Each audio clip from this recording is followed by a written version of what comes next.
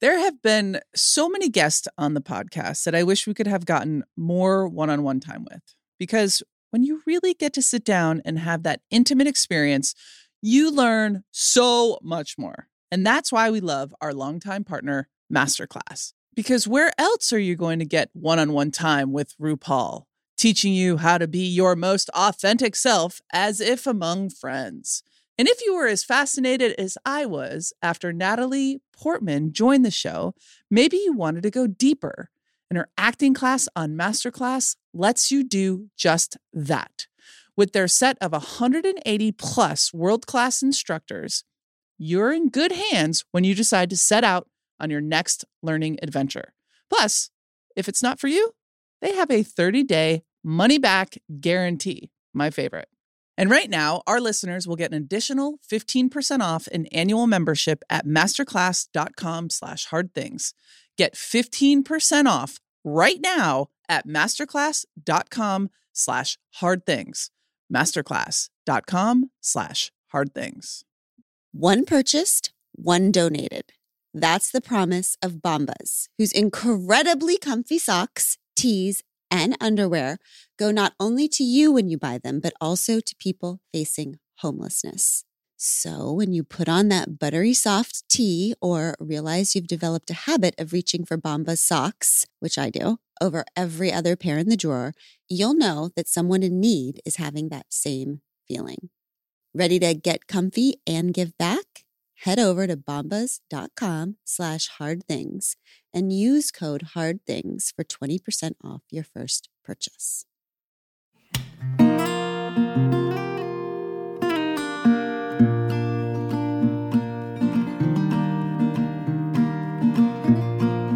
Dan Levy, I love you. Hi, everybody. So Dan, I'm Glennon, and this is I know who Abby. everyone is here. Oh. I know who everyone is. What a thrill.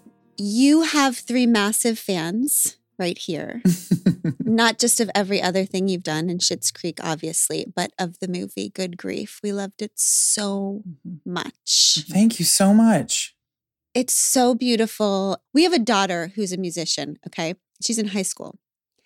And she calls us from the library sometimes freaking out because she's just put out a song and she has to go into the hallway of high school and walk through the hallway while people are listening to her most vulnerable words that she has put out into the world. Like, here is my heart and I am trying the hardest to do this thing. And she will come home and say, being an artist is so embarrassing. I wish I was that evolved in high school, to be perfectly honest. I wish I had that kind of like professional and emotional and creative clarity. That's amazing. Yeah, it's very weird. It's been a very strange time because in a way, like for me, the great joy of all of this is making things. I love to make things. I love to build things from the ground up. I love to conceive of ideas and bring them to life. To me, there's no greater thrill creatively than thinking something in your head and literally watching it physically manifest. I remember the very first day I walked onto the sets of Schitt's Creek, and it was the closest I think I've come to walking into a dream. Because these places and these details and the feel existed in my head for so long as we were writing it. And then suddenly you walk into these physical places and they are exactly what you had pictured them to be. So it's kind of like, it's this wonderful process. And then you have to put it out into the world. And then you have to put it out to be criticized and written about and all of these things that are very necessary and important parts of the job, but certainly not the parts that I love. Like, I'm with you, Dan. I am with you. Less walking into a dream. A little less walking into a dream, but for some people it is. I mean, people who love doing press and people who see press as kind of the, an evolution of their career, great. I'm thrilled for you. For me, the fun kind of stops. Not that I'm not enjoying myself, but it is a very different thing. And I think as a socially anxious person, now you're actually having to physically interact with people. It's a whole thing, especially something that's like really personal, which is why I'm talking so much right now. It's so good. Okay, can we just put a pin in there and Pod Squad, think about the power of art and imagination. Okay, because what Dan is saying is that Dan thinks of a world, a dream world, and then creates it and puts it in front of us. The reason why that's revolutionary, Abby and I, while watching Schitt's Creek 47,000 times. Mm-hmm. Oh, what's missing from this show? Why does it feel so freaking safe and beautiful? And oh, there's no homophobia in this world. Wait, what? But we're supposed to only have one storyline. We're like, we fight against the homophobia the whole time. That's our arc, right? Mm-hmm. You didn't have any. Did I miss it? Was that a deliberate decision? Yeah, it was. And no, we didn't. In fact, the only episode where I think we ever even flirted with the idea of homophobia was in Patrick's coming out episode, where I was interpreting that. He was interpreting it as a potential blockage between himself and his parents. But in the end, what was the great sort of hook of that episode was we took all the tropes of a coming out episode, which was like, will they accept me? Will they do this? Will they do that? Misreading their sort of awkwardness and hesitation around finding out that their son was gay, which was an accident that I ended up getting to them before he could tell them. But the whole twist of that was that the tension that existed was because they themselves felt like they had done something wrong, that he couldn't come to them earlier. Mm. And that there was any hesitation in the first place. So we got to play on the stereotypical sort of coming out to your parents thing, except that tension was completely reversed. And that to me was such an indication of what we wanted to say with the show, which was just, if you are going to be phobic or intolerant of anything, turn the channel, so to speak. Yeah. So beautiful. And it really is such a powerful, amazing thing about art, because does it reflect the world, or is the world going to reflect that? Well, honestly, I mean, that really was our philosophy. It started very early on with the show. I think when you write about a small town, so often small town people and small town life get caricatured as being silly or less smart than the sort of cosmopolitan people that they're interacting with. And for us, we wanted to kind of celebrate small town culture and make the family the butt of the joke. And in doing that, you had to make the townspeople smarter and more emotionally and socially evolved than the family coming to the town. So in a way, the whole philosophy of the show wrote itself when we decided that this town was going to be a safe haven for these people. And then it was just an inevitability that you remove any kind of negative tension from the town and the townspeople. And that was something I don't even think we thought of as being revolutionary at the time. It was just, what if this town was a better place than we could ever imagine? What if this town was a place that allowed our family to feel free and safe enough to understand ourselves in ways that we had never understood ourselves in the big city? And with that came this general idea of acceptance across the board. It was an amazing thing, but at the time it wasn't conscious. It was just like, oh, well, this seems sweet. This seems like I would like that. But sometimes that's all it takes, is just a desire to kind of write something that is a sweeter world than the one we live in now, and hope that people catch up.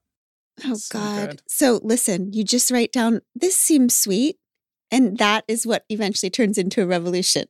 This seems sweet. I don't know. Like in our Yes. case, I'd like to say it was like a far more cerebral, intellectual thing, but it was just impulse. Oh. What was the impulse to next focus on grief? We have so many questions. We are both in different griefy parts of our life. Why was this the next thing for you? Well, I didn't really know at the time, after finishing the show, that what I explored next was going to be about grief, but I did know that it was going to be, whether it was a television show or a film. At the time, I didn't even know I was going to make a movie. I thought it might have been a TV show, but I knew that I wanted it to center around contemporary adult friendships, because for me, my friendships are the most valuable sort of parts of my life outside of my family. And I think for a lot of members of the queer community, friendships oftentimes mean more than family if you don't have family. And yet, in movies more so than TV, the friendship storyline never gets to be the central focus. Friends in movies often act as like comedic foils. They help encourage the protagonist on their quest for love. And they're often the funniest, most interesting characters in the movie. And yet we know nothing about them. And so I wanted to tell a story about friendship as it pertains to me as I get older in my life and my friendships like mean more and more. And the texture and the sort of dimensionality of friendships end up becoming weightier and weightier the more our lives take on shape and weight. And then over the pandemic, I lost my grandmother and was really kind of, for the first time, I mean, I've been lucky enough to not have a lot of loss in my life. And so this was the big one that happened most recently to me. And I was really grappling with how to feel. Because the pandemic had kind of laid this foundational layer of grief in all of us, to then have a personal loss on top of that, I just found myself very confused as to whether I was feeling enough for my grandmother. Because the foundation layer of grief was there to begin with. So to kind of pluck a strand that was very personal to me out of this already overwhelming state of grief became this conversation that I was having with myself about, am I feeling what I need to feel? My body isn't reacting in the way that I thought it would, or the way that movies had told me that it should. So what does it mean? And am I failing at it? And that conversation around, are you doing the right thing? Is there a right way to do it? Became the sort of the seedling for this film. And I thought, well, what an amazing way to tell a story about friendship, using grief as the catalyst for these friends to kind of understand their lives better and support each other and break down and then come back together. So that was it. Oftentimes it just comes down to like a question and the need to explore it. So what are your conclusions about grief? Like, for example, have you figured out, first of all, how did it feel in your body that you were like, is it supposed to feel this way? I mean, what's the line from the movie? It feels like swimming in clothes and I can't take them off. That's right. What were you feeling that you were thinking, is this what grief's supposed to feel like? Like, how did it feel to you? I wasn't feeling as much as I thought. I wasn't crying as much as I thought. I was questioning whether I had lost a part of my sensitivity. I was wondering whether, also at the time, it was like coinciding with the success of my TV show. And I'm so sensitive to like not losing myself to an industry that can swallow you whole. So on top of it, I was also asking questions of like, well, have I been just so distracted by all these sort of wonderful things that had been happening that I wasn't clear enough to like feel the things that I was running through the gamut of why I wasn't feeling what I was feeling. Yeah. And then it came to me later. It hit me really 2 months later. It was snowing. I was home in Toronto, taking my dog for a walk. And it was one of those like beautiful nights where the snowflakes are huge and they're falling at like a very slow cinematic pace. and I was sort of having such a struggle, and the world was having such a struggle, but the visual, the beauty of the earth continuing despite my struggle, despite anything else, I had this very strange philosophical like cry in the snow, because life moves on. And you can spend your time worrying about whether you're doing something right or wrong, or you can just feel, you know, and that I think was what cracked open this whole thing. And it's interesting because the New York Times wrote about the film in a really beautiful way, funnily enough, in a way that made it easier for me to communicate, which was, I'm summarizing, but they said, you know, the film is not about, and by film, I mean, you know, it pertains to grief. it's not about resolution. It's about loving your way through it. And sometimes it takes someone else's eyes on something you've done to kind of crystallize what you wanted to say. Mm-hmm. And that, to me, I think was the big takeaway that I had in like the catharsis of making the movie.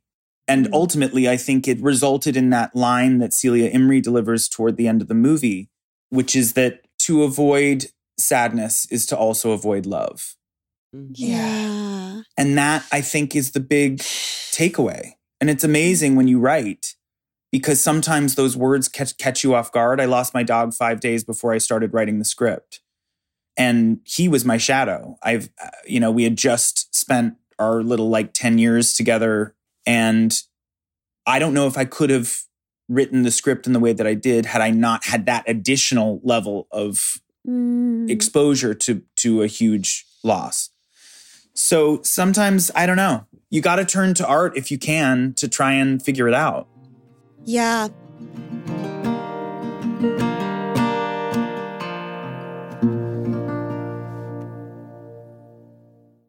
Experiences are what people love the most about travel. It's true. You don't go somewhere new and exotic just to be there. You go to do things, be it a historical walking tour, ziplining through the trees, or guided tours through museums. Like the hassle-free self-guided audio tour our family took through Versailles.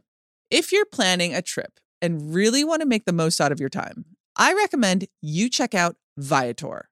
They have over 300,000 bookable experiences, from simple tours to extreme adventures, and there's something for everyone in over 190 countries. Thrill rides, spooky ghost tours, secret food guides, exploration off the beaten path. It's all there, along with millions of real traveler reviews, 24/7 customer service, various payment options, and flexibility and support with free cancellation. Download the Viator app now and use code Viator10 for 10% off your first booking in the app. One app, over 300,000 travel experiences you'll remember. Do more with Viator. One of life's most prevalent paradoxes that I often note is a closet full of clothes, but nothing to wear. But people who say that about their closet haven't shopped at Quince. I'll put my money on that.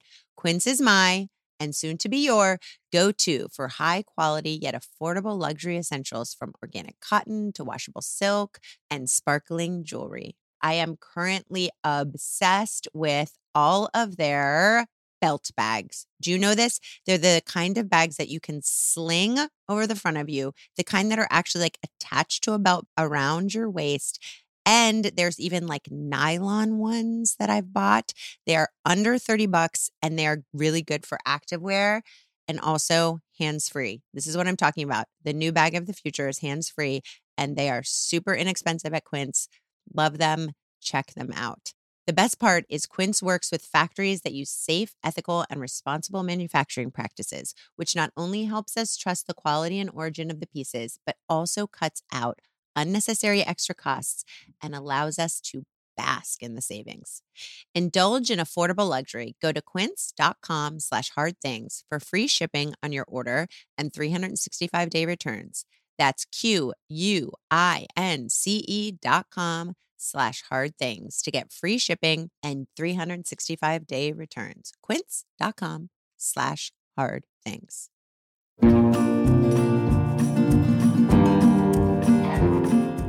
I'm trying to figure out the connection between, so I'm in another realm of recovery right now from all the things. Mm-hmm. And I had like a little relapse over Christmas. And I was like so confused about it because I felt like I was doing really well. And I met with my therapist recently and she was trying to talk me through what had happened right before. And the wild thing is that if there is something to be very sad about, if I don't allow myself space to feel sad about it, I relapse. It's a direct connection all the time. And I keep saying to my therapist, okay, so then how do I do it right? Like, what am I supposed to do? And she just keeps saying, I don't know. You just have to make space to feel it. But don't you think that that's so interesting? Because Dan, I would say I get afraid that I'm not feeling stuff enough. Like I'm like a robot or something. Mm-hmm. I feel like, oh my God, am I not? I mean, there is something that's just space. It's just giving yourself space. Because do you ever find yourself running to art too fast? Ooh, that's good. I'm like, oh, it's okay. Wow. I'll just write a paragraph. I'll make a poem. Is there a too fast?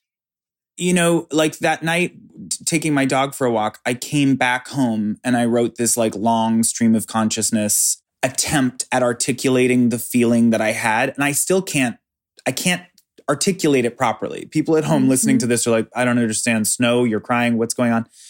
I don't really get it either, but there was some like deeply sort of meaningful confrontation that I had in that moment. And I wrote it down, not for anything other than to try to make sense of it and document it. Because if I ever needed to go back, it's there.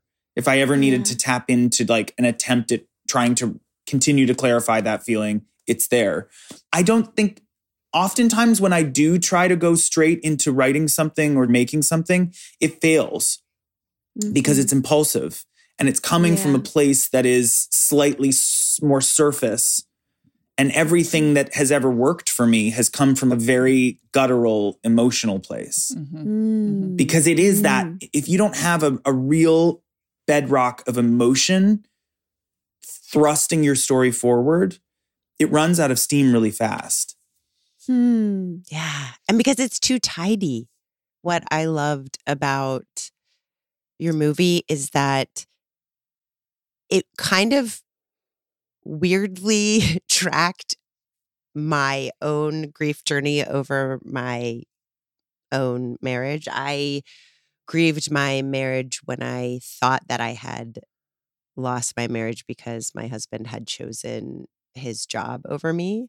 And then several months into clearing out the home we shared together, I received a Christmas gift similar to the Christmas card, and I won't spoil your movie, and it was a baby's first Christmas ornament, which was for my husband and his then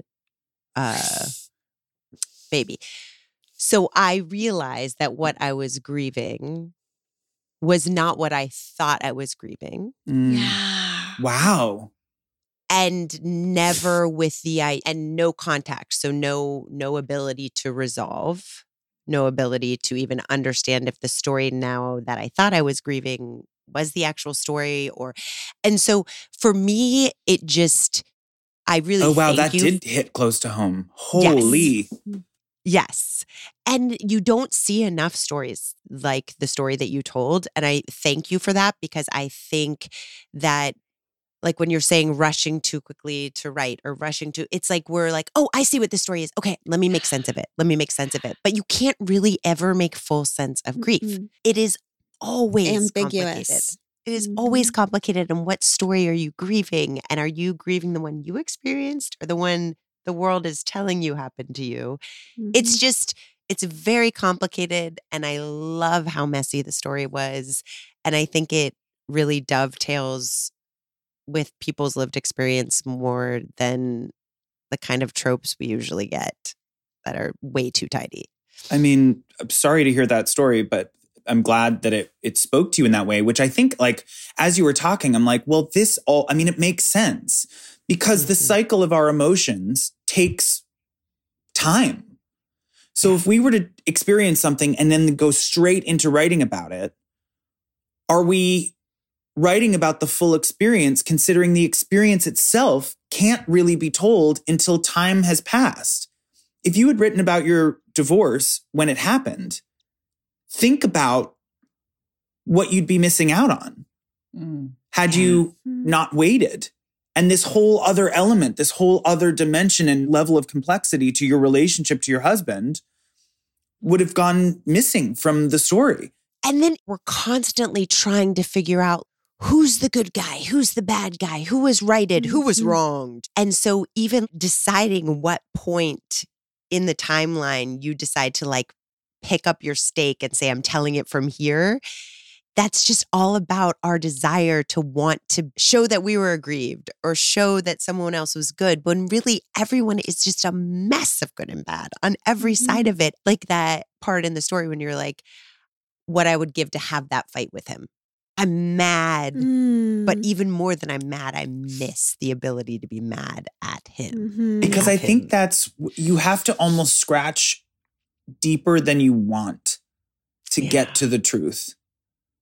You know, it's like totally. our head, our brains give us the easy answer. And then it's like, if you stuck around for like that much longer and asked one more question, would you get to something that's maybe more painful, but ultimately the truth? Yeah. I think that that's what grief is.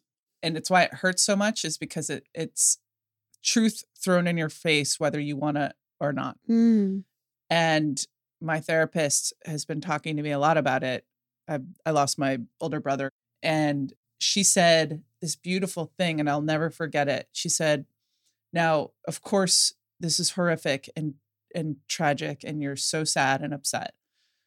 And it's also this portal. There's like this portal that opens up over a period of time now for you that will eventually close over time. And I think it's like, especially with death, grieving somebody who's gone now, it's like this weird interaction with this truth of life that we all walk around ignoring almost every moment of our lives, right? And we're like then confronted with it. And it's like, look at me. And what are you going to do about this knowing? Yeah. And that's what I've been really obsessed with over the last couple of weeks. Like, oh, okay. Keep this portal open as long as possible, because being as close to this truth, I think it speaks to what you just said, Dan. Like, it just gets you down into the deeper questions that gets to more of the truth of why we're all here. You guys are all storytellers. You're trying to tell the truth. And it must be so impossible to say, yeah, that movie's done. That book is done. Because did we actually get to the truth? I don't know. Yeah, it's so good. It's so good. I think just on that point, it's like, it's also the only time, almost on a science fiction level, which I think does our brain in, where you think, I loved this person so much. My dog was with me every single day. I came home, he was no longer there. When on earth do we think about the removal of people and things that we, and animals, and, you know, where do they go? Where do you go? Why are you not here? What is happening? Oh my God. That's what, Dan, she keeps like, we'll be in bed and she'll be like, where did he go? Where did you go? And there are moments where you're like, can I come with? Like, where are you? Yeah. And it has nothing to do with not wanting to be on Earth. But I did find myself, when you have a dog, in my case, I don't have a partner, but I had someone that I loved in my home every day. And when they go away, when these loved ones that are so close to us that we've spent our, like in your case, your whole life with, where do you go? And I would love to come with you. Yeah. Especially when things are tough on this weird planet that we're slowly destroying. Like, where are you? And is it better? Yeah. Yes. Is it better? Yep. I keep thinking, well, because I've always had kind of an outsized fear of death. And I've talked a lot about that with my therapist. And it's like, I'm not actually afraid of that world. I'm more like, what is it? Like, what is it? And I think about before I have consciousness, and I think that I was fine. Like the before me time, I was fine. Yeah. And now I try to attribute that to that must be what it's like in the after time too. I don't know. It also, like, I'm not a very religious person. Same. And I don't know if I believe in ghosts. Like, I don't even know if I believe in these things. And then something like that happens and I'm asking, where did you go? There are people out there that would be like, nowhere. Like, they're done. They have stopped. And I don't know. And I have been that person who's been the pragmatist. And yet in the moment of like, doesn't make any sense. My raw truth in my home, I'm asking, where did you go? Yep. So that has to show that we have faith in something.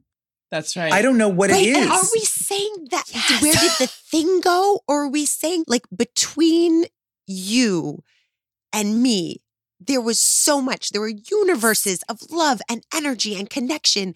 And so even if you stopped, energy cannot be created or destroyed. Like that exists. So is it like, where did it go? All of that go? Like it does your head in. Yeah. But it's also completely illuminating. Totally. And I just told Glennon the other day, I was like, I think I want to talk to a medium and just see what's up. No, the faith we have gotten in the last 2 weeks is through the roof. We are suddenly extreme. What's a portal? I feel like the portal is open and I'm taking all advantage of trying to figure out what the fuck is going on over there. It's a beautiful place to be in mystery, right? We'll forget it again. We'll forget the mystery. We'll be back into the minutia of pretending that we know things. When grief comes, whatever the hell it is, I have a tendency to like go to my head. Mm-hmm. And that can be like writing for me. It's like, oh no, I can fix this. If I can make this mean something for myself or for anyone else, it's fixed. It's fixed. It's fixed. And then I'm talking a lot and I'm in my head. And then there's this part where I can get to every once in a while, only recently, where the only words I have are like a kindergartner. I'm like, I'm so sad. And it's just this murky. And I think like all the control of grief is in our brain. And then when we like sink down and it's in our body, that's like where the processing happens. Like I can't process. But isn't that ultimately like, it's not a regression, it's a distillation.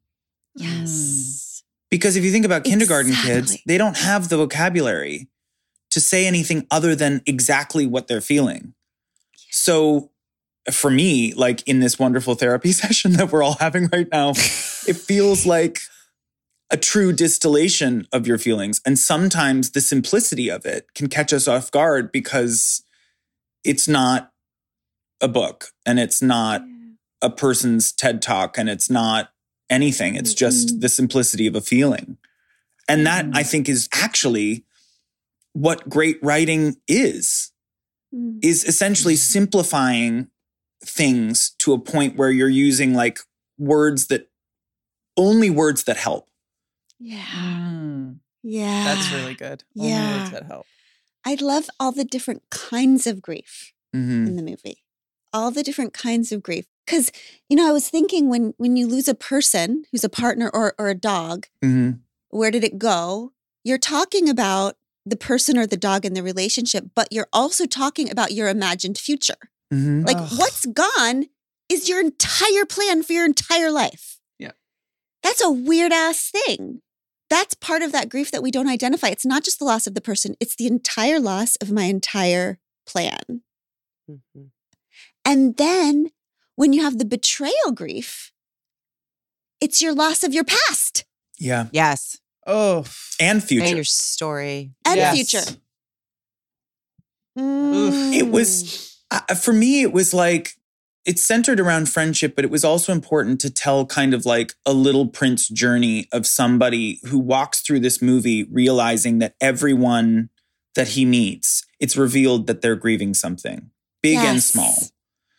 And ultimately, that is one of the takeaways as well, which is that oftentimes grief can feel like this incredibly isolated experience because it's hitting you and you leave your house and you look around and people are in the grocery store and kids are laughing and people are carrying on and you are in grief. You're in pain. You are, oftentimes it's like inescapable, insufferable, all-consuming pain. And when people around you are not experiencing that, it can send you into an even greater state of isolation because you think no one understands. And yet, I think what I wanted to explore through the movie is that everybody is grieving something. Yep. Everybody in the room that you're in is grieving something. Everybody in the grocery store that you're shopping at is grieving something if you were to scratch the surface of their lives. And there's community in that if we can just be more open about it. But there seems to be this desire, I don't know whether it's like a human natural thing to just take it in. And maybe it's because a lot of times what I've realized with friends that I've had to navigate is that I see outreach. When I call my friends and tell them I have a problem, I see it as an act of love because it means that I'm close enough to you to come to you with this. I think a lot of people see outreach to their friends and their family as a burden. And it's not. I mean, it is if you become the friend that's constantly calling with a problem and not listening to anyone else. Yes. But I think honesty in friendship is the greatest act of love. You should never be in a place where you can't feel like you can speak to your friends.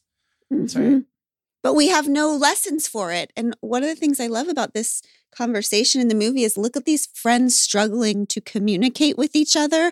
Like we only see people in romantic relationships struggling to communicate. We need, look how many books, how many shows, how many entire industries based on romantic couples learning to communicate with each other, when really our friends are the ones we stay with through all the ups and downs, and we don't value bettering that communication or care with each other.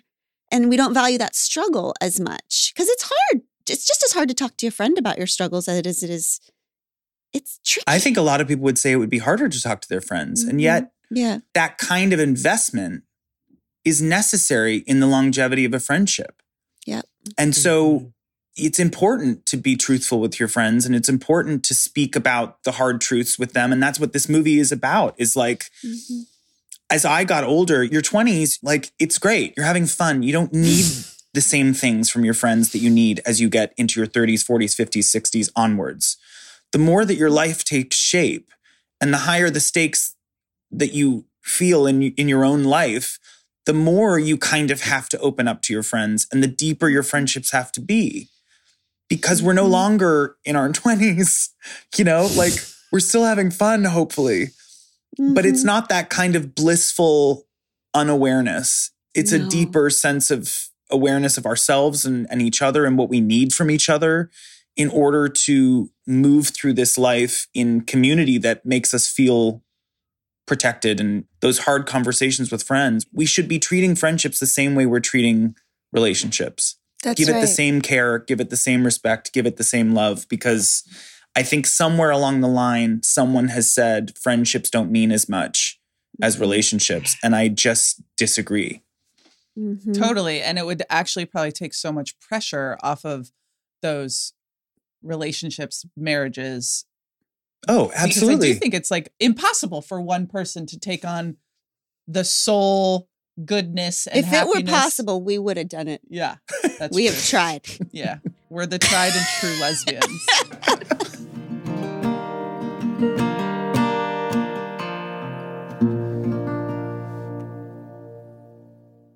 All right, everybody. Good news, bad news. Daylight savings time is starting up again. That means less sleep, but more light, more daylight for all of us. But when you're working hour after hour looking for the next great member of your team, there isn't enough daylight in the day for you to find that perfect candidate.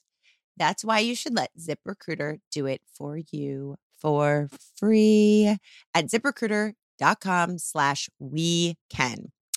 Yes, ZipRecruiter works tirelessly to find qualified candidates for you. Next time you've got a pile of resumes to sift through, think about the fact that ZipRecruiter can scan thousands with their smart technology to get you the short list you're looking for, and save some daylight for something more fun than that. Spring forward with a new hiring partner, ZipRecruiter, and find top talent sooner. See why 4 out of 5 employers who post on ZipRecruiter get a quality candidate within the first day. Just go to this exclusive web address to try ZipRecruiter for free. ZipRecruiter.com/wecan. Once again, that's ZipRecruiter.com/wecan. ZipRecruiter, the smartest way to hire. The holiday season may be at its end, thank you, baby Jesus, but the opportunities for giving amazing, life-changing gifts have just begun. And yes, diapers are a life-changing gift. Imagine you're a first-time parent struggling with time management and financial burdens. Don't really have to imagine. I remember it directly. And all the challenges of your first child. And then you get a huge shipment of diapers. funded by all your family and friends. That's a good feeling. Yeah, that's a good idea. That's exactly what Pampers is doing with their diaper stash. I love this so much. It's an online diaper fund. So you can contribute to a diaper stockpile and help ensure it never runs out. And one of the most difficult things about buying diapers for others is making sure that you guess the right fits and sizes. And with Pampers Diaper Fund, all that guesswork goes away. So if there's a new parent or expecting parent in your life, you will be making their lives a lot easier and showing them how many people are excited for their huge milestone. Organizing a diaper stash is easy. Go to diaperstash.pampers.com to set up a fund and give the ultimate group gift. Love it. Love it. Love it. Love it.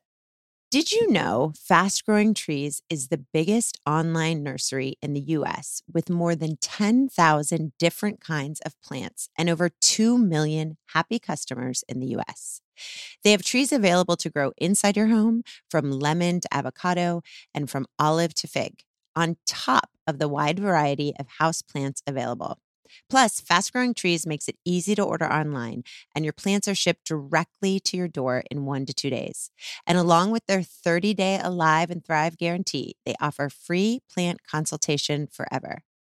What's better than a green, beautiful plant in your house? Right now, they have the best deals online, up to half off on select plants and other deals. And listeners to our show get an additional 15% off when using the code HARDTHINGS at checkout. That's an additional 15% off at fastgrowingtrees.com using the code HARDTHINGS at checkout. Fastgrowingtrees.com, code HARDTHINGS.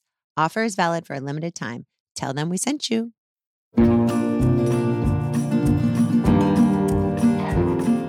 I love that Thomas's Thomas quote when he says, yes, we're all a mess, but we need to try harder for each other.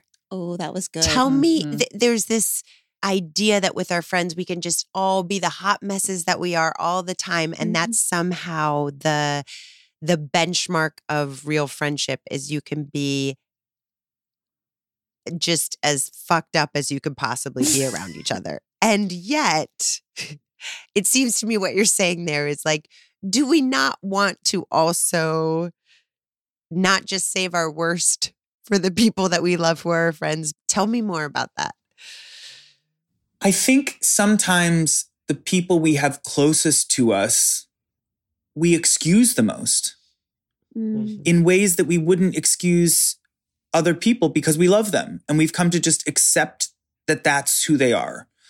The like hot mess, life of the party friend. I mean, Ruth Negga is such an unbelievable actress and So good. and just brought such a weight to that character. And that is a relationship that I think a lot of us have with our friends, where you just excuse someone, write them off as being like, well, that's just who they are. And they drink too much and they get themselves into trouble, but it's funny and they're laughing, so I should laugh. Yeah. But you know there's something going on deeper, but because you're so close to them, you don't see it in the way that someone walking in off the street would see it. And that's where these reality checks in our friendships have to happen, because if you get too at ease with your friendships in terms of excusing bad behavior, are you really helping them? Is that really friendship? If you're not willing to have the harder conversations and saying like, you know, I love you dearly, but like, is everything okay? Because I've been noticing that there's some codependency, there's some issues. In the case of the movie, it was substance abuse, which I didn't want to hit an audience over the head with. I wanted it to feel very natural and subtle. But yeah, we just have to have those conversations. And I think, you know, everyone has those friends that I think we look at and think, should I say something? Ooh, Should I yikes. not? Yeah. And we choose either to or we choose to ignore. But it really comes down to kind of the love. Yeah. And the desire to have something more meaningful evolve over time. That's good. And what I love about her is that it wasn't heavy-handed about the substance. Like, that's not what I took from her. I took from her, the substance was just her dealing with her own grief. Yeah. Which was, I'm too scared to show up for my life. Like, I'm so scared of intimacy that I'm going to not do this. I'm going to miss everything. And I feel like that hit home for me. And grief can look like the life of the party. Yeah. Grief can look like the life of the party. That person is scared shitless. Grief can look like Thomas and be steady, but be like, my grief is I'm never chosen. I'm never the chosen one, right? Like steadiness can be a grief. A lot of the people in the movie are making references to whether or not various people have their shit together. What does it mean for someone to have their shit together? You know, I don't know if anyone does. And I actually don't even know if that's a helpful barometer to hold up to yourself. You know, it feels like someone along the way, it almost feels like a 90s author wrote a book called Do You Have Your Shit Together? Shit together. And Who everyone moved your subscribed cheese? to it. And since then, we've all been questioning whether we have our shit together. And it's like, I don't know if that equation works anymore. Yeah. It's the same people who have balance. Are They those, have are their those the shit people? together. Yeah, or I mean, it is because essentially it's one of those catchphrases that feels good, but is very thin in its meaning. And I don't like being pressured or shamed into like anything. Yeah. You know? So I think the exploration of like, does anyone actually have their shit together, which is what was explored toward the end of the movie. The reality is that I don't think anyone does. How boring would your life be if you had your shit together? What does that mean? It means you'd have what? Everything's in order and every relationship you have is high functioning and perfect. And your relationship with your family and friends is A+, and you have a lovely life and a house and a thing. It's like, how boring. Yeah. You know, I think we almost need to have some roughness in our life to keep things exciting and to keep us curious. It's good. Thank you. Nobody knows what they're doing. Nobody I don't know knows what they're doing. What are we doing? God. I've had that conversation so much these days. What are we doing? What are we doing? Nobody knows. And I think the more we talk about it, the more comfortable we'll be because we look at these people who we think know what they're doing. And I don't think they do. I don't either. Sometimes it's just a fluke and it works and you keep going. Yeah. Yeah.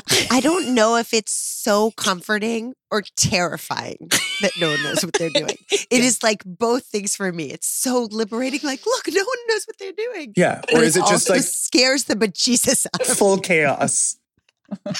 Listen, that's why it's good to have these conversations. We just ask questions and they don't necessarily have to have answers. No. But there is something beautiful that you touch when whatever this word we're saying, it's just a word, grief, it's just a word, whatever it stands for, which is we get reminded of something or something disappears from our life that we thought would be there forever. And then we get reminded and we're just touching like a huge ocean of remembering that is always there. Ugh. And other people have different entry points to that. Like every character in the movie or every person on this call has different entry points this year for their touching of the grief ocean. But is it really just a remembering of what is true and real and is so freaking sad And scary. because the truth of things is we're all going to lose each other. Yeah. And it sounds horrible, but is actually the thing that makes us able to live with beauty. Like this snow thing, I get that completely. Like in the face of this Titanic experience we are all having on this earth, this snowstorm, really? It was beautiful. Yeah, beauty. And it was out of my control. It was something the earth did. Yeah. The earth that we're slowly tearing to shit still produces beauty in spite of it all. And then there's me sobbing in the snow with my dog, like months before he died. It was the whole visual is so gorgeous and meaningful. And sometimes it's protect the earth, I guess, is a big takeaway as well. Do you sometimes need the beauty juxtaposed to feel the sadness? Because I only can. Somebody dies, I'm like this for 2 weeks. And then I watch a musical that has somebody in it and it's hysterics. Like, I need to see the beauty of the thing juxtaposed next against the sadness. Well, for the movie, I think that's why I made a very sort of conscious choice to have the aesthetic of the film be really elevated and like sumptuous and beautiful, because it only helped to exemplify the sense of isolation. Yeah. In my character's sort of world, he married a very successful man who gave him a beautiful life. They had a beautiful home. His success afforded a beautiful sort of adventure through Europe. And yet, what does that mean? And it's there when you need it. In a way, it was to show the isolation, but also to comfort the audience watching the movie. Yes. Because I never wanted it to feel too inescapably heavy. So if you have like a beautiful living room and you're having a really heavy conversation, at least from an audience's perspective, there is that softness to the experience of watching it. Dan, that's why we can do your things. That's why we can listen to your hard conversations. It's because you're always wearing the coziest sweaters. Lots of good sweaters. And it feels like we're going to be okay. Yeah. Like we're wrapped in coziness while we have this challenging conversation. Yeah. I have a huge level of safety whenever I watch your stuff. Me too. Like, I just know that I'm safe. Mm-hmm. And I've never had that conscious thought before watching anybody else. That's so kind. That I think is like the greatest compliment you could ever get. I don't know. I think you really have to think about your audience. You obviously have to shut them out when you're making something, but then when you're putting it all together, I think understanding how the audience could perceive something and knowing when to give them a breath, knowing when to, I mean, that's why there's humor throughout this film as well, because not only is that life, but it's also opportunities for the audience to crack. Yes. It's life. Sometimes you laugh at the most inopportune times because you have to. Because laughter is, I think, one of our greatest coping mechanisms. It's why it happens sometimes without our even knowing it. Because it's a way of letting the tension out. So it was important through all of this to find those little moments of humor and lightness to alleviate the tension and the weight of it all. Because it's life, you know, it's never just serious all the way through. Yeah. Sister, do you have any final questions for Dan before we let him go make more beautiful things? No, just thank you for making a complicated, beautiful show. Thank you for always telling queer stories as queer stories without all the extra baggage that the world puts on it. And thank you for being who you are. I love this podcast so much. So it's such a thrill to be here and chat with you all. Always tell us everything you're doing. We will support every single thing. I absolutely will. I will be here more often Listen. than not in that case. Please. Well, I'll find any Dan opportunity will be back to come here back. next Tuesday. Yeah. We love you. We love you. Thank you so for your much. work in This the was world. such a great chat. Thank you. Thank you. Bye, Pod Squad. Bye.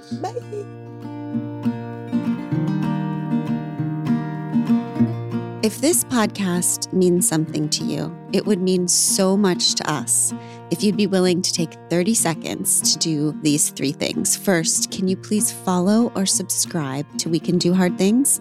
Following the pod helps you because you'll never miss an episode, and it helps us because you'll never miss an episode. To do this, just go to the We Can Do Hard Things show page on Apple Podcasts, Spotify, Odyssey, or wherever you listen to podcasts, and then just tap the plus sign in the upper right-hand corner or click on follow. This is the most important thing for the pod. While you're there, if you'd be willing to give us a 5-star rating and review and share an episode you loved with a friend, we would be so grateful. We appreciate you very much. We Can Do Hard Things is produced in partnership with Cadence 13 Studios. I give you Tish Melton and Brandy Carlisle. I walked through fire, I came out the other side. I chased desire, I made sure I got what's mine. And I continue to believe that I'm the one for